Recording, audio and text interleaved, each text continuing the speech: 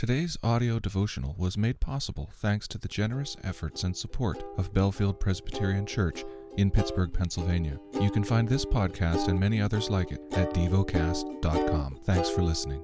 The lesson is from the book of Ezekiel. Chapter 41.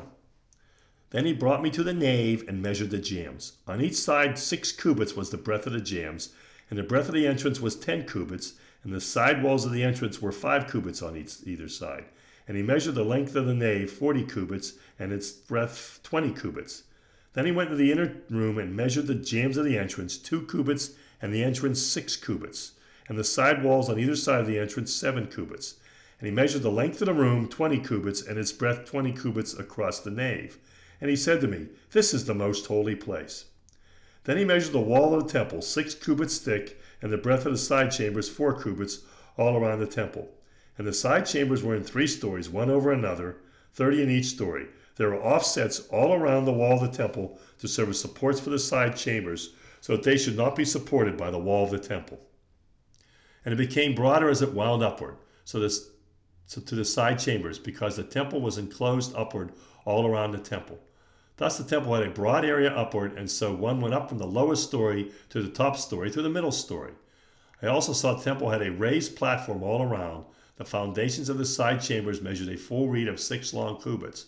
The thickness of the outer wall of the side chambers was 5 cubits. The free space between the side chambers of the temple and the other chambers was a breadth of 20 cubits all around the temple on either side. And the doors of the side chambers opened on the free space, one door toward the north, another door toward the south. And the breadth of the free space was 5 cubits all around. The building that was facing the separate yard on the west side was 70 cubits broad, and the wall of the building was 5 cubits thick all around, and its length 90 cubits. Then he measured the temple, 100 cubits long, and the yard and the building with its walls, 100 cubits long. Also the breadth of the east front of the temple and the yard, 100 cubits. Then he measured the length of the building facing the yard that was at the back of it and its galleries on either side, 100 cubits. The inside of the nave and the vestibules of the court, the thresholds and the narrow windows, and the galleries all around the 3 of them, opposite the threshold, were paneled with wood all around, from the floor up to the windows. Now the windows were covered. To the space above the door, even to the inner room and on the outside. And on all the walls all around, inside and outside, was a measured pattern.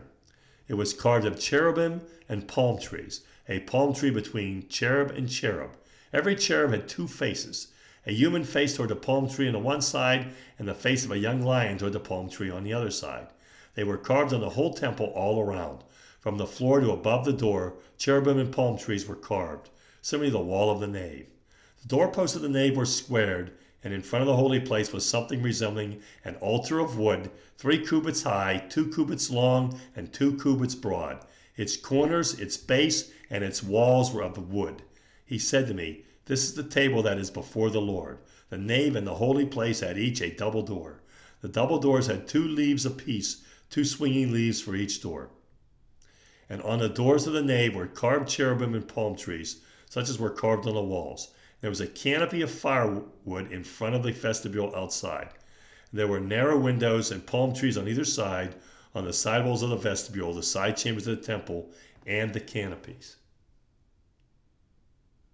Meditate and dwell on what you're paying attention to in God's Word.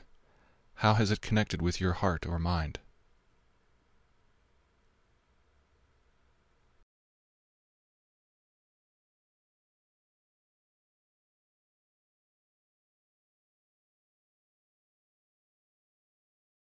Pray to God freely about what has moved you today. Turn your thoughts to Him and enjoy His presence. We offer the following as prayer topic suggestions. For those who work in news media. For construction workers. Thank you for listening to Devocast.